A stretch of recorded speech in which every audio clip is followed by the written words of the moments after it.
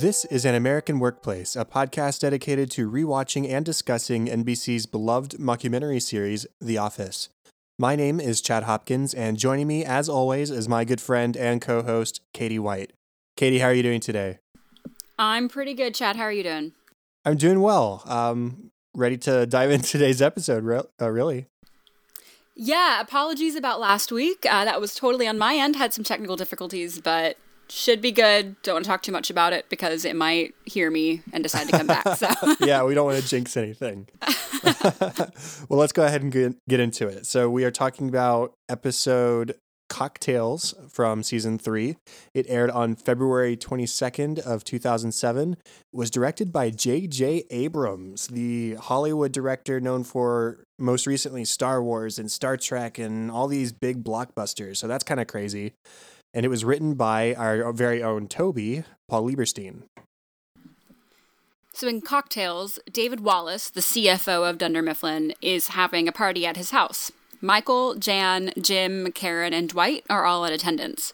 This is the first time that Michael and Jan have appeared in public together as a couple, and Jan is rightfully petrified.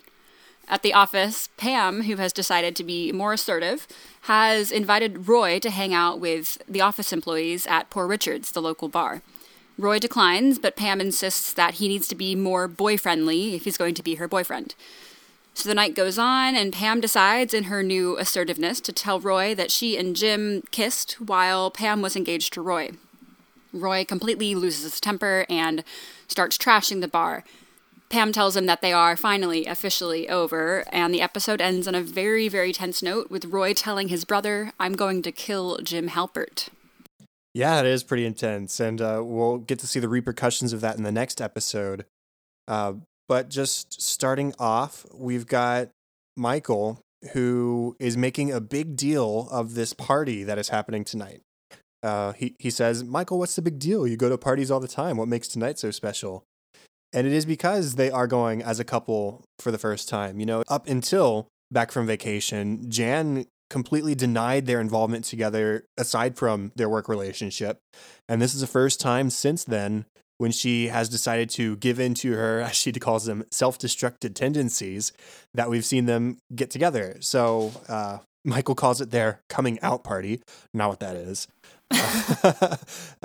But it's interesting seeing their mindsets going into this because Michael is really excited, but Jan really isn't. Yeah, Jan has this talking head, and there is an extended deleted scene of this, but he's talking about the pros and cons of dating Michael, and her pros include overcoming self-loathing, babies, and normalcy. And the cons are dating Michael Scott and collapsing in on myself like a dying star. So she is clearly really torn. And in the deleted scene, she kind of delves into some really personal, like, mental health issues, it seems like. I mean, she is really struggling with this self-loathing, it seems like. It's kind of really sad. But she seems to think that dating Michael openly will make her happier, ultimately. So she's giving it a shot. She hands Michael this, as he calls it, love contract, which is really a waiver of rights, and she sees it as nothing more than a waiver of rights. And Michael says, it's a declaration of our love. I'm going to frame it. And he actually does at the end of the episode, which is funny. But she tries to actually blow off the party once they've gotten together.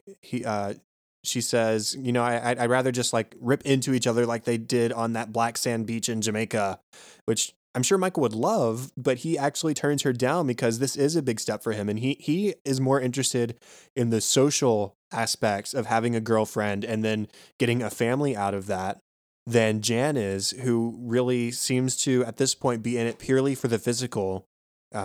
Because even at the party itself, she tries to basically jump him in the bathroom, and he doesn't like that very much either. Yeah, again, he turns her down, and in fact, he says no several times, and she keeps kind of trying to take advantage of him, it seems.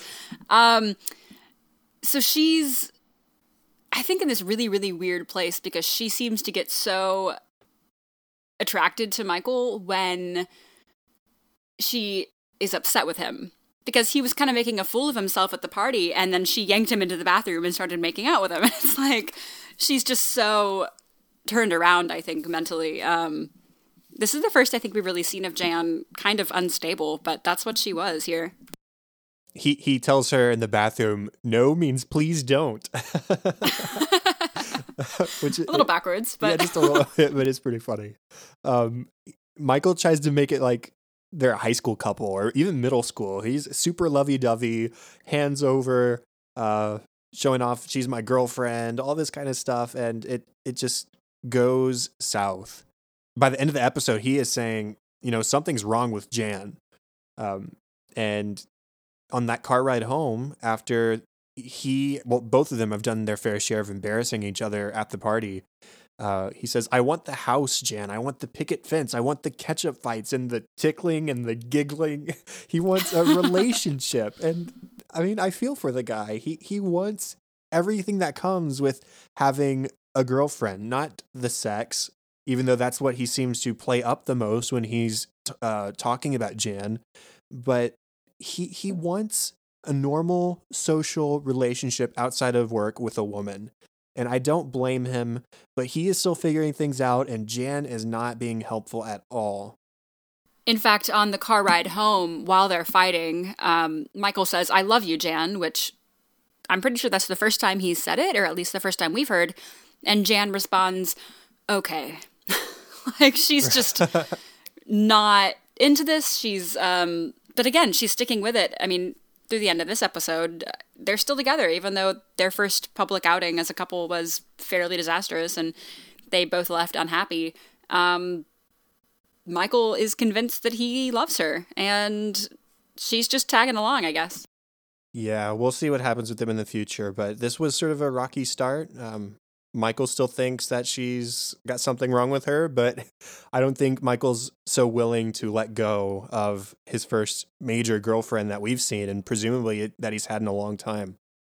So anyway, along with Michael and Jan and Dwight goes as well to this party, Jim is forced to go because he is, after all, second in command at Dunder Mifflin Scranton, and he takes Karen along. He says, why don't I want to go? Because it's an obligation. I don't like talking paper in my free time or my work time. And he says, did I use the word pointless? So Jim just lays it all out there. He's not excited for this thing at all. But Jim, of course, turns out having a pretty good time. He kind of stands there wallflowering the party, and David Wallace, who is the CFO and the party thrower, kind of spots Jim and I guess recognizes him as a fairly sane person and invites him to go out back and shoot some hoops. So Jim turned it into a pretty good party. And of course, he brought Karen along as his date, as his girlfriend. And Karen, I guess, has trying to feed Jim some of his own medicine by pranking him through this party. Karen decides to tell Jim that pretty much every guy that they have an interaction with, that Karen has dated that guy, and she apologizes for any awkwardness. And so Jim is led to believe that she has had just so many boyfriends, and including David Wallace. So that was her attempt to prank him back. Yeah, and I don't think it went over very well. I mean, it didn't. Not just for Jim, but for me as well. We had that deleted scene a couple of episodes ago during Pam's art show where she appeared to start to take down Pam's flyer so that Jim wouldn't see it and wouldn't feel obligated to go support Pam. And I was like, well, even though it didn't make the cut for the actual episode, that sort of changes my opinion of Karen. Well, this one, this whole prank is in the episode, and it changes my opinion of Karen up to this point as well, because it's like, it's exactly what you said. She's trying to give Jim a taste of his own medicine, except he's done nothing intentional to hurt her. And he's a good guy. Jim was not trying to hurt Karen. He was actually just trying to not hurt himself by not mentioning Pam and his past history with her, which I think is fair because he and Pam did nothing but kiss once. And yeah, they were good friends, but it never went beyond that. So really, Jim did not have a whole lot of obligation to share that with Karen. But here Karen basically takes revenge on him, and Jim tries to play it cool at first, and he's like, "Oh, well, sure, not a big deal. That was you before, and I know you now, and I'm happy with you." And then as it builds up and up and up and up, he says, "Really? Are you kidding me? Is there anybody here you haven't slept with or anything like that?" And then she reveals it. And instead of sort of laughing it off, he still seems kind of perturbed. It's just, it doesn't go as well as Karen, I think, would have liked it to go, because it's not really that funny. I think that was my thing too. I mean, if Jim had, I don't know, if it had been funny to him, it would have been one thing, but it wasn't funny to me either. And it just, I don't know, it was just kind of a failed joke. And then, of course, when she sees that it didn't go over super well, she turns it 180 and says, "Well, you're actually my first." And that's not really something to joke about either. And he kind of is taken aback, like, "Really? I am?" And she goes, "No, it's just so easy to mess with you."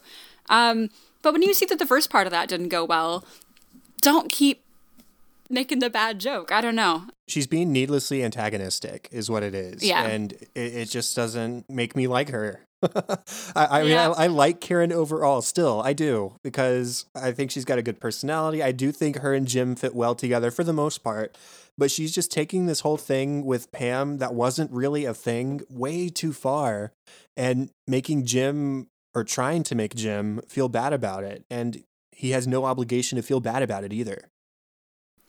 Because they're both similar instances. And I really hadn't thought about that until right this moment. But, you know, she's kind of playing on the whole dating a coworker thing, because Jim was so long interested in Pam, that she's pulling the same thing, that she dated all these coworkers too. And I just made that connection, and that kind of sucks. Yeah. Of course, Dwight is going around the whole party, and he's more interested in the structure of the house and making sure it's all sound and built well. And he finds a rocking chair in the kids' room, and he's having a good old time in his own way. But Pam, in this episode, makes the decision to be more honest with people in general. She says, "I'm going to start telling people exactly what I want, and that's going to be the new me. Okay, I'm not going to let people walk all over me."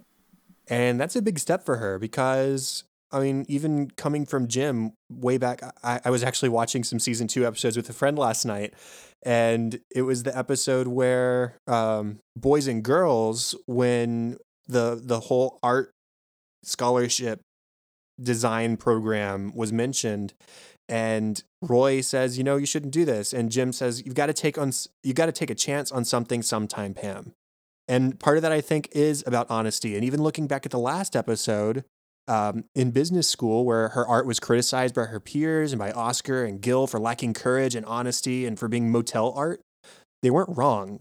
And Pam's feelings were also hurt by other coworkers showing up. So she's really learning and growing from that whole experience and turning a new leaf out of it. Let's be honest. I'm going to tell people exactly what I want, and I'm going to make bolder choices.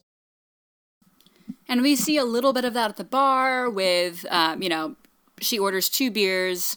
One of them is supposed to be light, but the bartender hands her 2 regular beers. And she says, she kind of eyes the camera and turns around and says, "Actually, one of these is supposed to be light."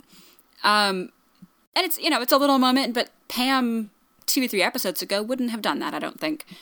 And then, of course, we see it in a big way when, through the night, she decides that she needs to tell Roy what happened. I wanted to ask what you thought made her want to be open with Roy and finally tell him this.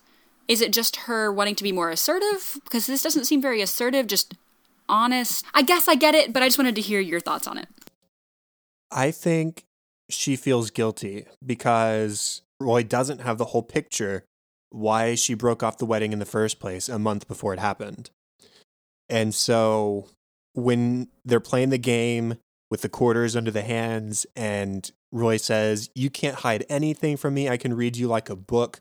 One, I sort of, whatever, I roll my eyes at that. But Right. two, she thinks, well, you don't know everything because I have hidden something from you. And we're back together now. And so I think it's largely fed by guilt, where she says, okay, let's put everything out on the table and let's have an honest, from both ends, relationship now. And I'm going to start it off by telling you the secret that led to partially our breaking up in the first place. Yeah, that makes sense. And Roy automatically assumed that she was accusing him of something. He says, no, I didn't do anything, meaning I didn't cheat on you. And I totally could have, ask anybody. And she's like, no, Yeah. Listen, it's me. I did something. And I mean, the fact that Roy just automatically assumes that he's being, accused of something, and he couldn't even imagine that Pam would do anything unsavory. But she's trying to be honest, and I appreciate that she told him.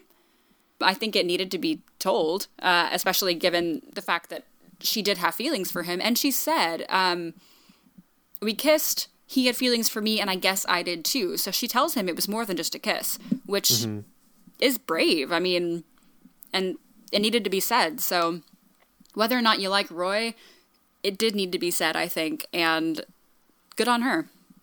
I admire her honesty because Roy was scummy enough, and it was far enough in the past that she could have never told him. But that's not Pam.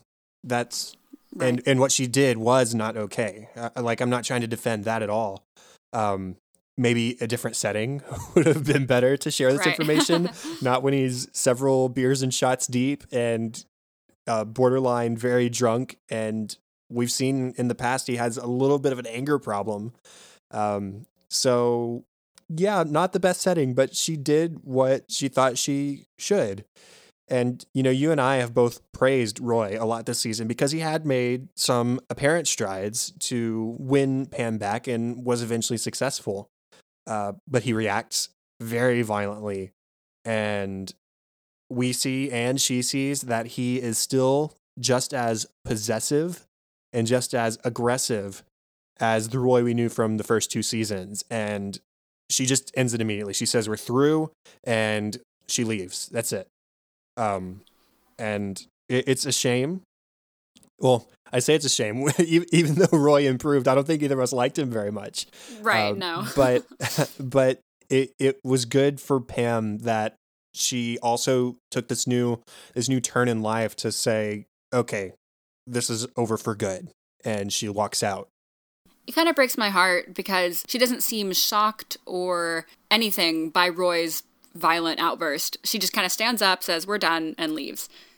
As if, this has happened before. So, absolutely right. I mean, being drunk is no excuse. Violence is never okay. And he starts throwing glass.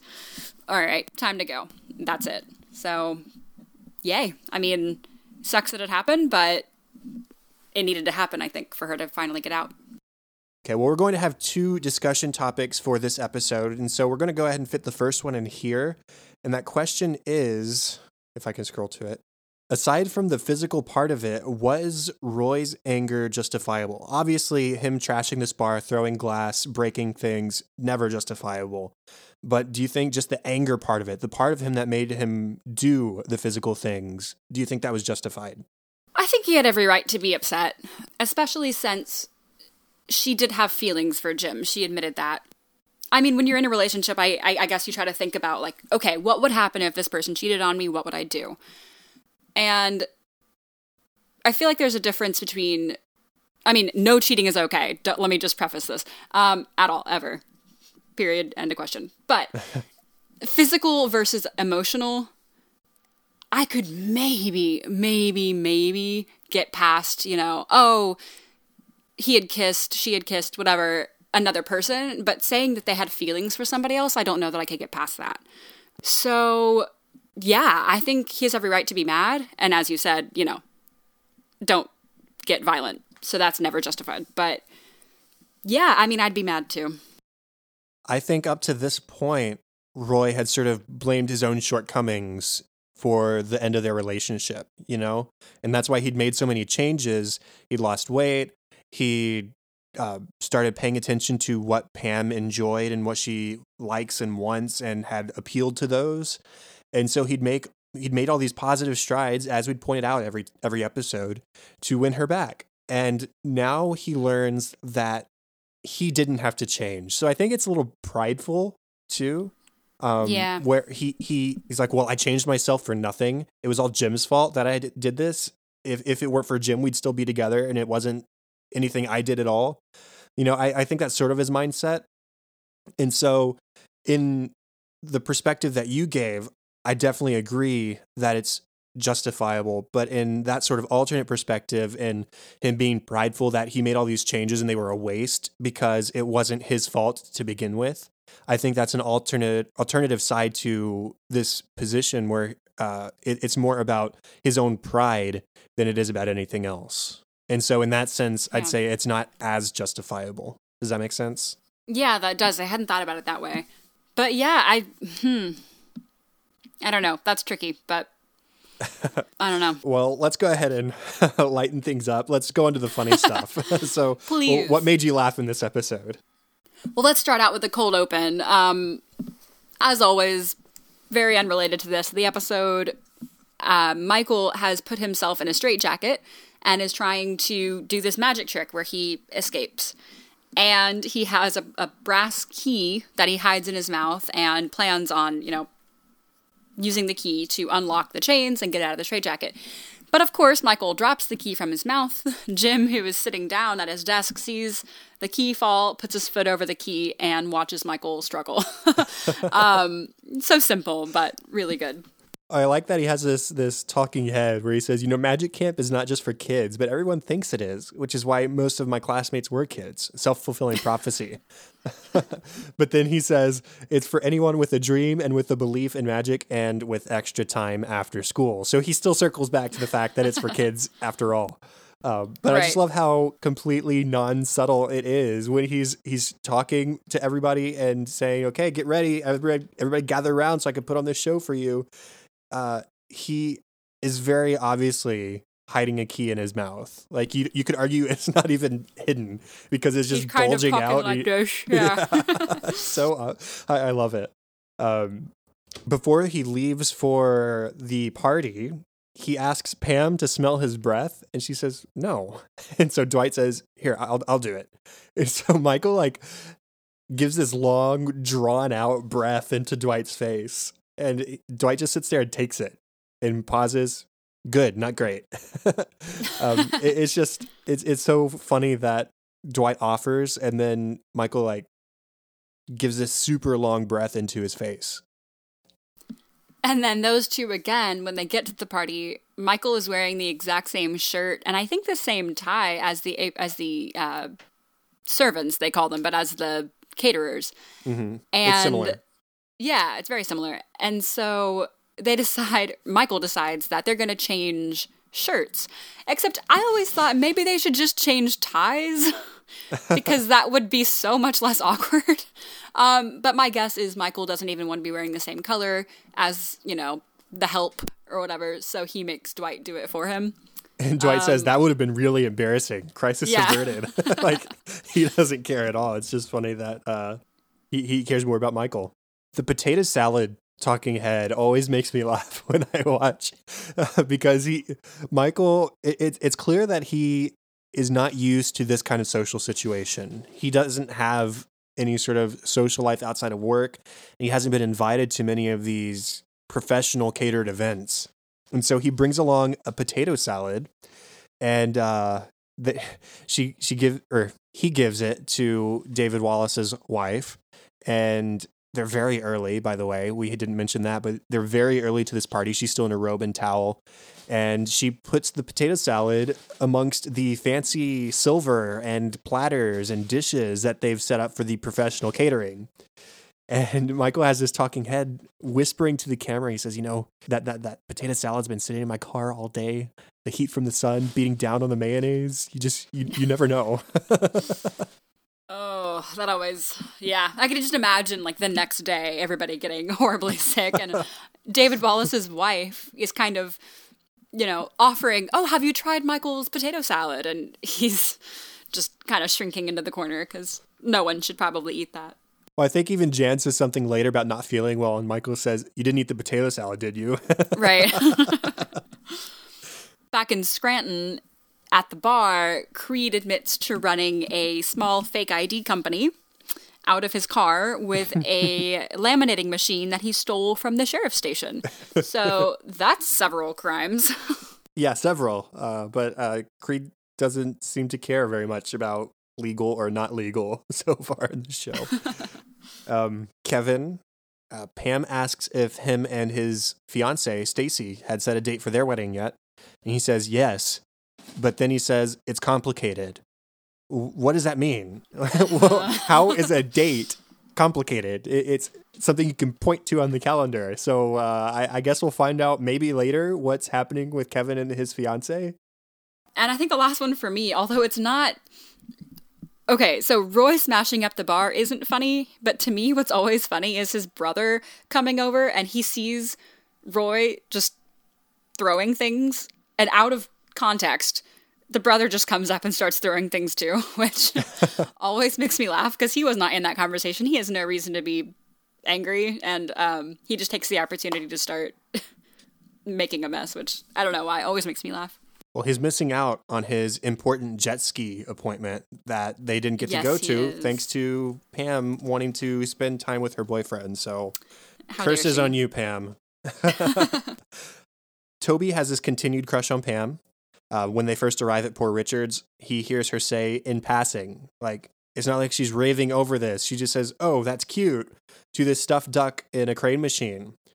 And he spends the entire night winning it for her and missing out on spending time with her instead, which he could have done had he not bothered with this. And then she says, "Hey, don't you have a daughter?" and offers it back to him at the end of the night anyways. So it was a completely wasted effort on his part. As always, poor Toby. He's so overlooked. And then I think my last one is just a line at the party where it's a little bit between Karen and Jan.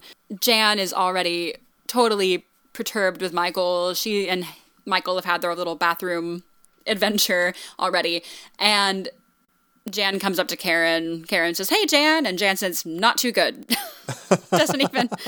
She just assumes she said, "How are you?" Jumps right to it. I think she has a drink in her hand as well. So she's not having a great night. Yeah, not the first time she's done that either. It's a tendency of Jan to just completely ignore people and offer responses out of thin air. Yeah.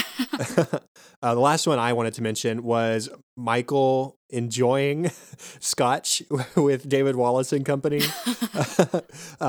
David, it's this expensive scotch. It was a gift from a friend, and they all take a sip together, and Michael almost dies. He spits it out, splutters into some coughs. He asks for ice and or Splenda, neither of which you are supposed to add to expensive scotch. So it's just funny that he has such a strange reaction to this alcohol. I always laugh at that face and sound, the like the lip pop he does. That was probably really loud, sorry. But I just think, like the first time I had a sip of, Scotch neat or whatever, like, yeah, it'll surprise you if you're not used to it. But he's drinking it like a 20-year-old who is rebelling and, trying a drink. Yeah. Illegally. Like, it's just... Right. He's a kid. Going on to deleted scenes, Ryan asks Toby if he's going to Poor Richards, and they both say maybe. And then Kelly peeks over the partition to tell them that they're both going, that they're all going. And Ryan whispers to Toby, "Isn't there a rule against inter-office dating?" Toby says, "I'm not doing your dirty work for you." It's like Ryan's trying to find excuses to end his relationship with Kelly. But Toby says, "Nope, not helping you out with that." Oscar and Angela decide to go to Poor Richards as well. And they pretty much just spend the whole time kind of bashing the bar. Definitely not Angela's cup of tea. Oscar really wasn't enjoying it either.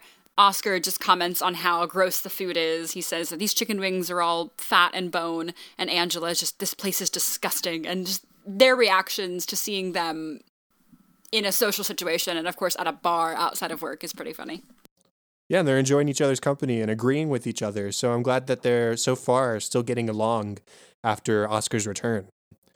I think it's so funny that the bartender is able to point at and name every member of the office purely because Meredith is a regular customer and apparently talks about her coworkers. He says, "Hey, Mayor, how's it going? You want the usual?" And he, like I said, he's just able to point at everybody and say, "Oh, you're Stanley, you're Dwight, you're whoever," or not Dwight. Obviously, he's not there. But that's my point, is that he just knows who everybody is instinctually, which is really funny. Stanley's daughter shows up at the bar, which, again, she's a kid.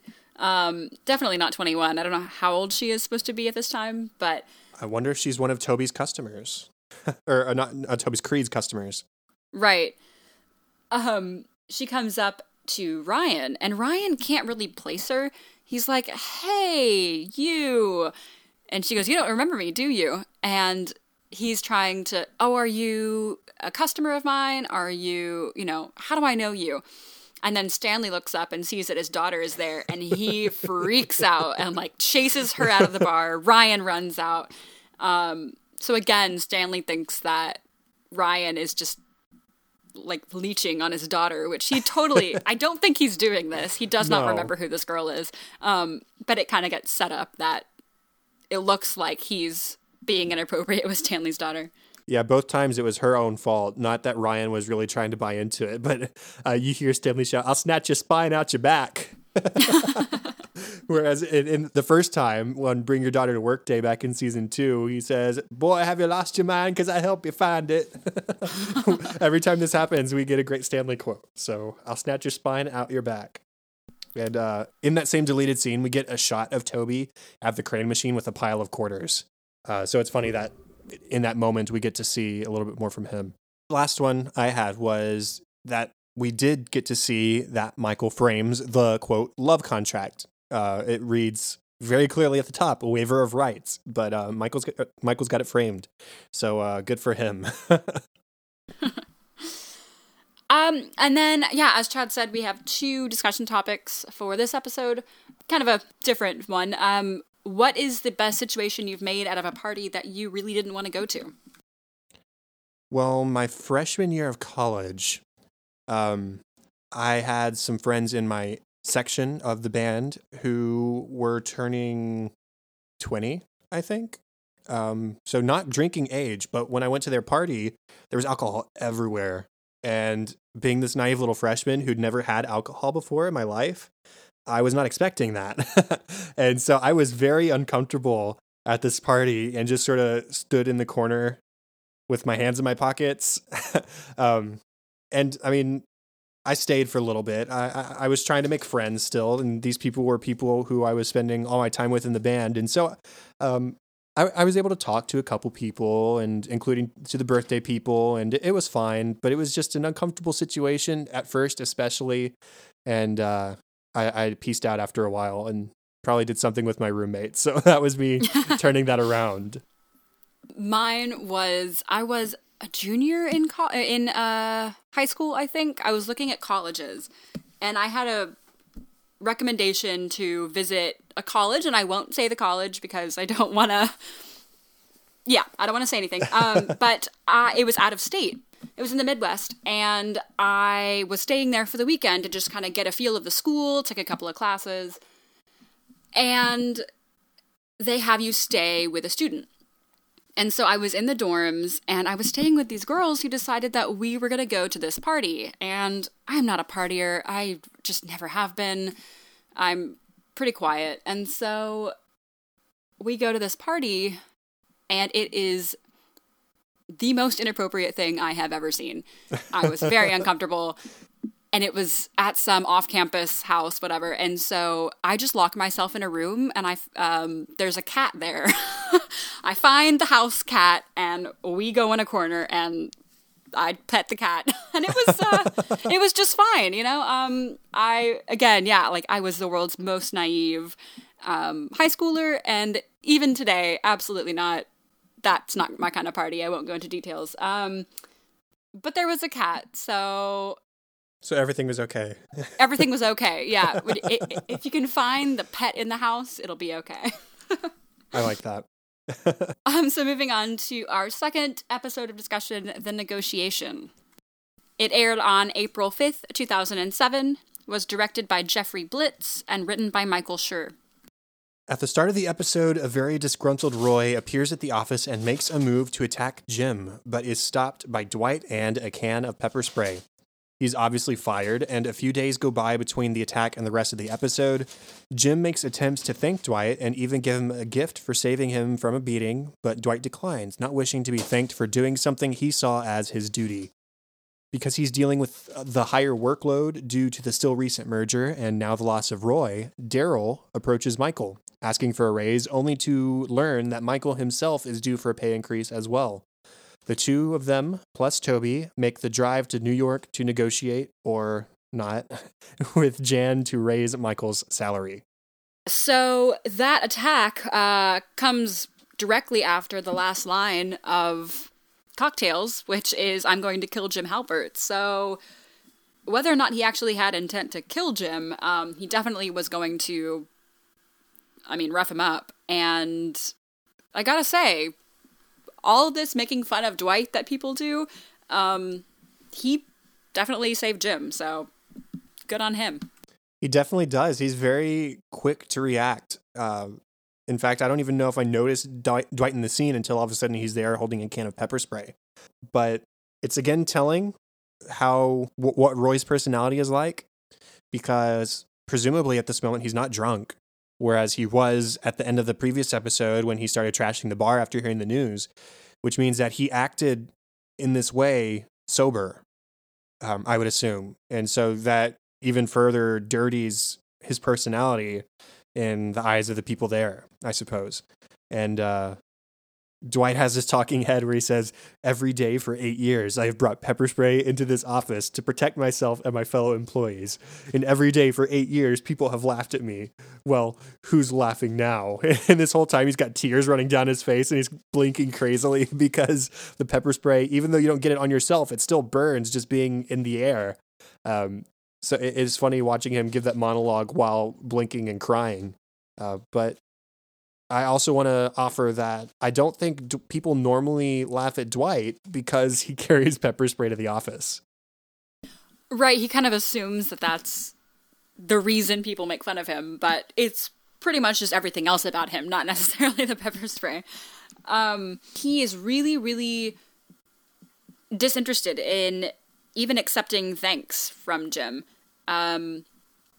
Jim got him a display case for Dwight's bobblehead, but Dwight is not interested in any kind of gift. He won't even accept a verbal thanks from Jim. So Jim tries to give him a certificate of appreciation from the police department, but Dwight automatically recognizes it as the one that they give to children, as it has a teddy bear on the bottom corner. But Jim really feels obligated to pay him back in some way. So what Jim decides to finally pay him back with, at the end of the episode, Jim sees Dwight and Angela kissing in the middle of the office. So the cat is kind of out of the bag. Is Jim the first? Well, Pam knows that something is going on. Right. But Jim does think he's the first one, and he says, right. And now we're even because I'm not going to share this with anybody. Right. So Jim is the first one, I guess, that's really seen anything for real. So Jim decides this will be his thanks. We're now even. I'll never say a word. It's just funny how adamant Dwight is, saying, citizens don't accept prizes for being citizens. Which I don't know if it's a citizen's job to carry around pepper spray and to stop attacks on other people, but good on him. I'm not trying to discount his actions. So good for him. We also learned that Dwight has a lot of hidden weapons. He's got like a ninja star under his desk. He's got nunchucks hidden somewhere, various other things. And we'll talk about that more later. But Jim, in the aftermath of this, is just sort of, well, that happened. He didn't really have time to react. He was ready to take the beating, and Dwight stopped him. But Pam sort of saw everything happen in real time, and she says, I don't want to comment on what happened. She only says it sucked. I'm trying to think, what about it sucked for her specifically. After all, Roy wasn't trying to attack her, but I can understand emotionally how that would suck to have this guy who you've ended things with attack the guy who you'd maybe eventually like to do things with, and potentially ruin both relationships. So there's that, I suppose. Yeah, I think she just doesn't want to be in the middle of all this.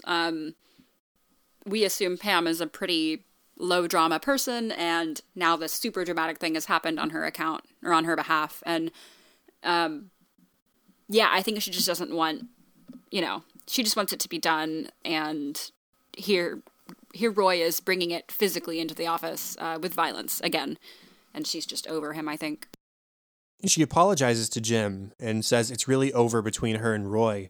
But Jim expresses doubt and says, we'll see. Which, it sucks because he's seen her be done with Roy once before, but they came back. And so I understand his mindset there and his response, sort of sarcastic response. And though I believe her, after what Jim and her have been through, I understand his sort of disdain and lack of belief in trusting Pam in saying that she's done with Roy for good. Because like I said, she said it before. She broke off a wedding with a guy after however many years, and still they came back together. So I understand his feelings, but it also still kind of seems maybe not the best thing to say right now, Jim. Everybody's sort of on edge, and that's just going to make Pam feel worse. Yeah, he's being a little short with her. I think he's a little just, I don't know if impatient is the right word, but he's just kind of fed up with the back and forth with Pam. And he's just assuming like, you're wrapped up in this unhealthy relationship.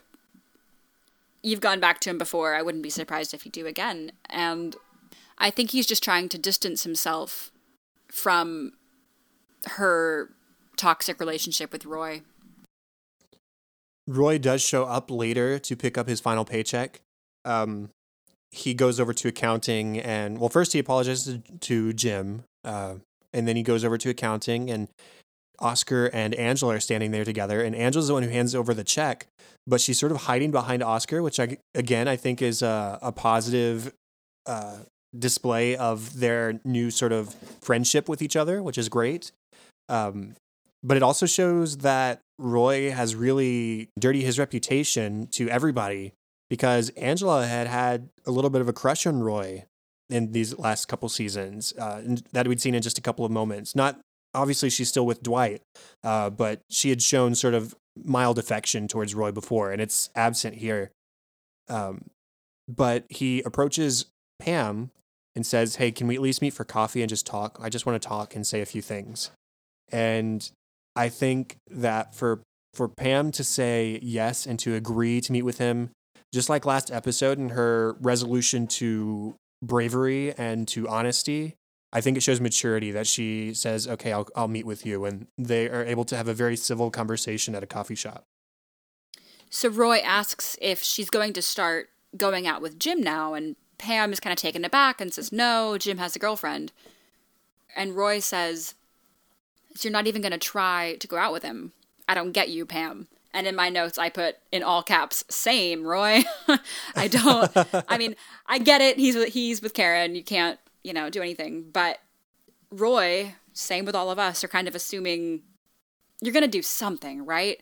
You're gonna try, because it's Jim. I mean, you guys have such a history. But Pam right now has no plans to really go after him at all.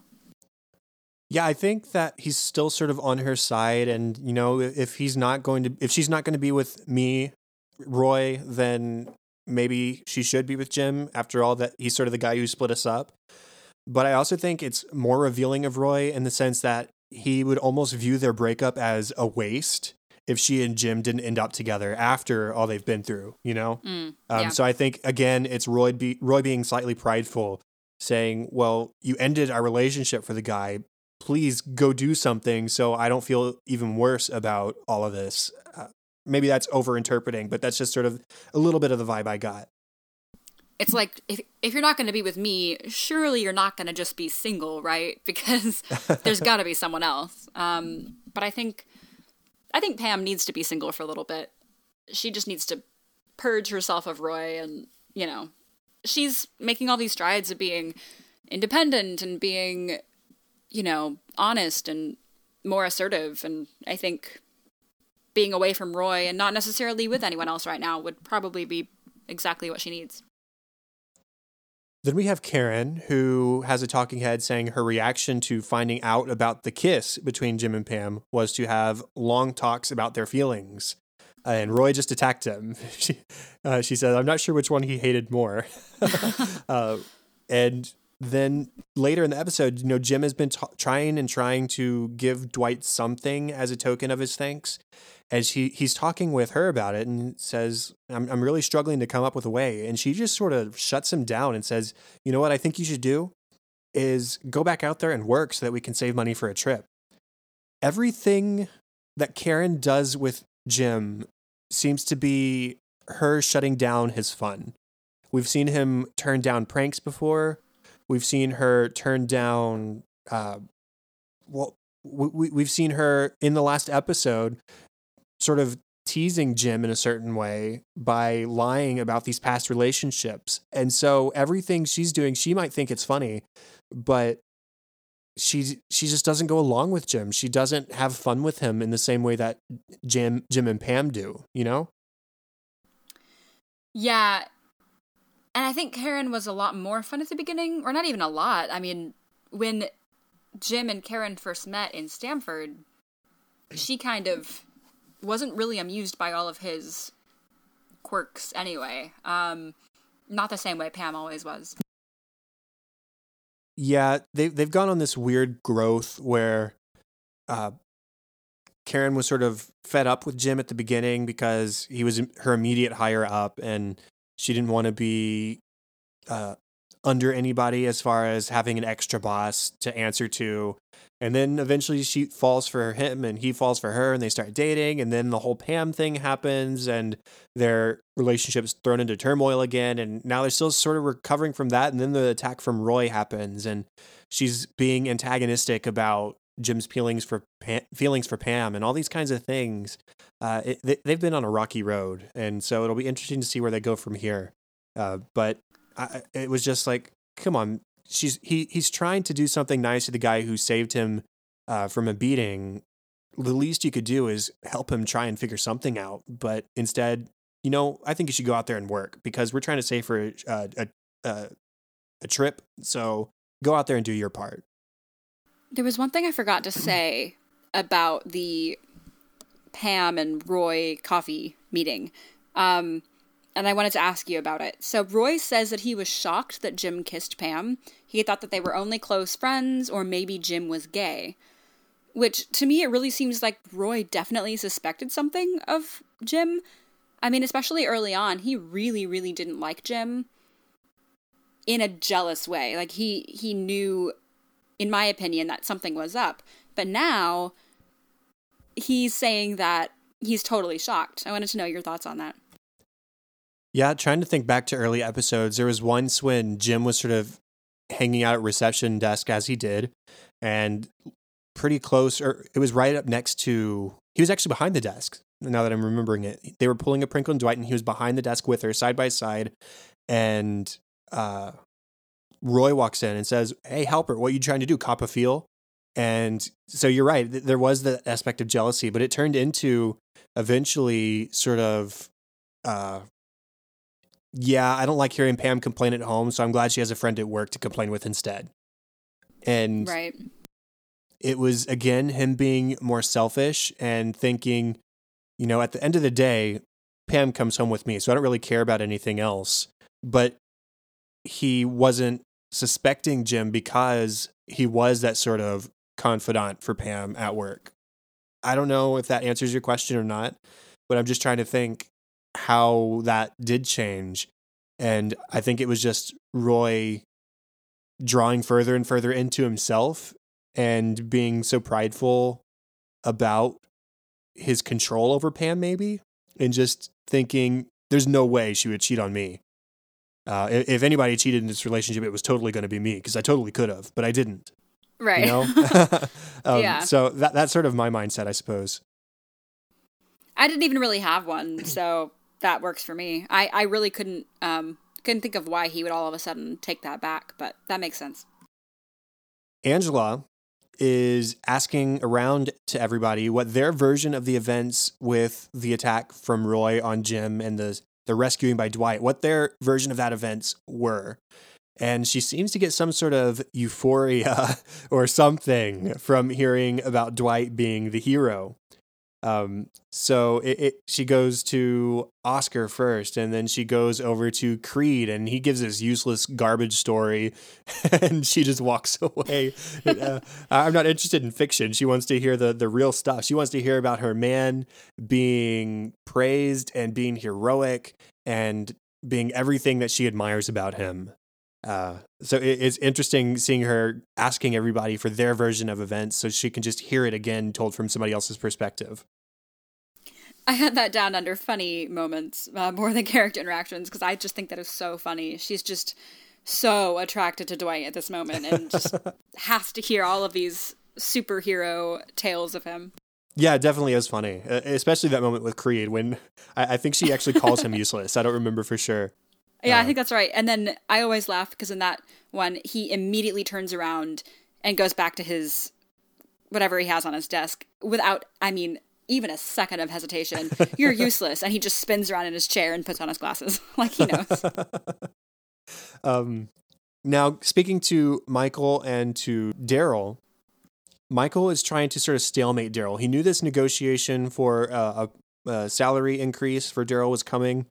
And it makes sense because he was due for a raise in 6 months anyway, but now they've merged with the Stanford branch, and so they're getting more shipments out, and now Roy's gone, so he's having to handle a little bit extra work out on top of that. So Michael's trying to prepare for this and is using negotiation tactics that he printed off of Wikipedia to keep Daryl at bay. He has that classic Michael Scott quote, Wikipedia is the best place because anybody in the world can put in anything that they want so that you're getting the most accurate information or something to that effect, which isn't the case. And still, Michael is taking these negotiation tactics and like completely botching them, and things go south pretty quickly when trying to negotiate with Daryl. And he ultimately tries to turn down Daryl's request for a raise because Daryl's scheduled pay raise, except he wants it 6 months early, would put him making more money than Michael. And Michael says, I can't have that. So we learn that Michael really is not making a lot of money. He's making barely more than his employees. And so they decide to go to Jan in New York and levy for Michael's raise himself so that then Daryl can have his raise. Jan at first offers him only 5%, says that's all they can do. And then kind of off the record, she says to Michael, if you ask for 15%, I can give you 12, but I need you to ask higher. I can't give you what you ask for. That goes down with a little hitch, but he does end up getting a 12% raise, and so then Daryl can have his as well. We sort of glazed over the fact, though, that Michael showed up to work in a lady's suit. Yes. Which is fantastic for so many different reasons. Because he was trying to maintain control of the situation with Daryl. That was the whole point of downloading these negotiation tactics and printing them off, was he was trying to maintain control of the situation so that he could handle what Daryl was asking for and eventually basically turn him down. But he loses that control when Daryl realizes that he's wearing a lady's suit. And there's so many things to question. Like Michael says, I got it out of the bin and it fits. So at the very least, it's bisexual. Again, not how that works. Kevin asks him who makes it. He opens it to reveal a pink lining in a men's suit. That should have said something. And the tag for the company, Mysterious. Come on, Michael, how obvious does it get? But it just ruins his negotiations with Daryl because he lost control of the situation. And then it gets worse when Daryl learns that Michael barely makes more than he does salary-wise. And it turns into a laughing situation, and Daryl starts taking a picture of his paycheck because he thinks it's funny, all this kind of stuff. It builds and builds and builds until Michael says, well, okay, then let's go to New York. And so Daryl sort of empowers Michael to go to New York, and they figured out eventually, but Michael's just not good at negotiating. Jan says to keep their private relationship out of this because they can't put their private relationship in there. It has to be completely business. And he completely falls apart. He can't. She says a 6% raise is all they're offering. And he says, really, after all we've been through. And he says, you give me a raise, a good raise, or no more sex. And it's just, Michael has disaster after disaster this episode. And despite the episode being titled The Negotiation, there's really not a whole lot of negotiating that goes on because Michael's not good at it. And Toby, of course, being in New York with them, says, I'm going to prepare for the deposition. That's inevitably going to happen because Michael is being incredibly inappropriate. He's threatening to withhold sex from Jan over a work-related thing. Like, it's just really, really not okay. And then when Jan does say, if you ask for 15, I can give you 12, he says, oh, okay. And Toby comes back in and they resume negotiating, and he says, okay, I'd like a 15% raise. And she says, well, we can offer you 12. He says, but you just said 15. He's so bad at this. She just rolls her eyes like, oh, you're not getting it. Oh.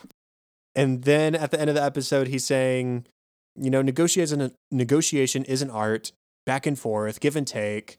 And him and Daryl both walked away with higher salaries. So win, win, win, which is a reference to conflict resolution back in season 2 when he brought up everyone's beef with each other. And there was the whole win, win, win scenario where the two sides of the conflict were satisfied, and also the mediator of the conflict was satisfied. So they all win.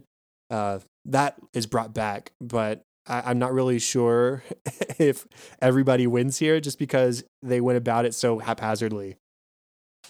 One last thing before we move on to the funny stuff.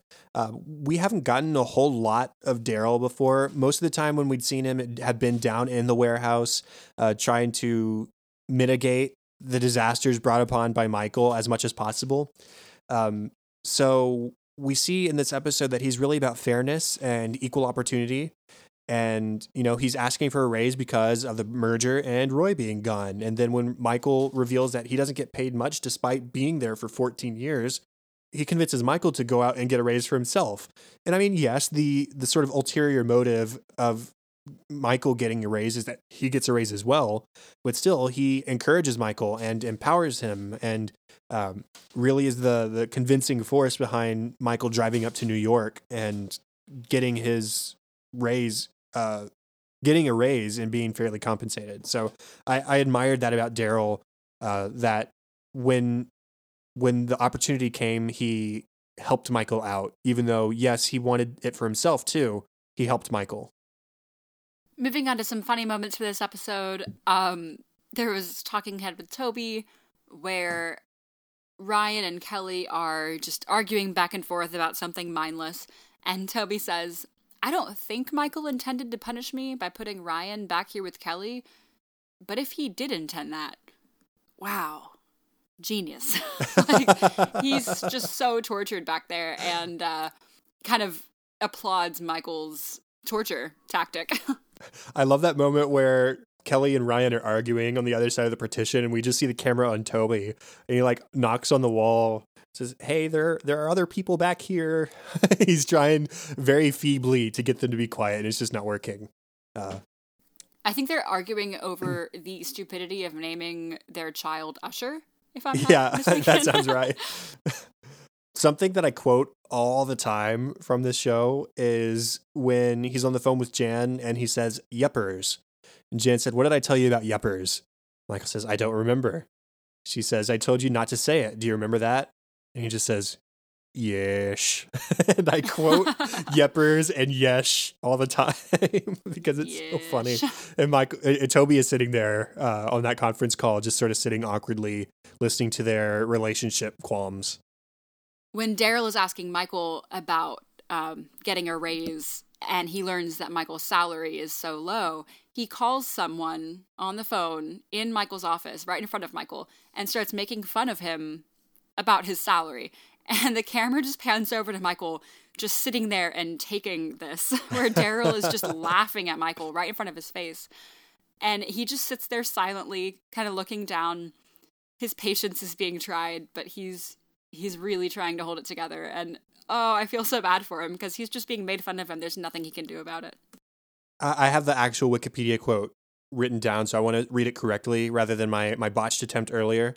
It was, "Wikipedia is the best thing ever. Anyone in the world can write anything they want about any subject, so you know you are getting the best possible information." So there's that. And then there's this tiny moment when they first arrive in New York and they're in the waiting room of corporate, and Michael is sitting next to a woman and he looks over and she appears to be wearing the same suit as him, which is just even greater payoff on him accidentally cross-dressing, as he puts it to Jan. So funny. And I think the last thing I have is also about the suit. He says, "I do not buy women's clothes. I would not make that mistake again," suggesting that he has made that mistake before.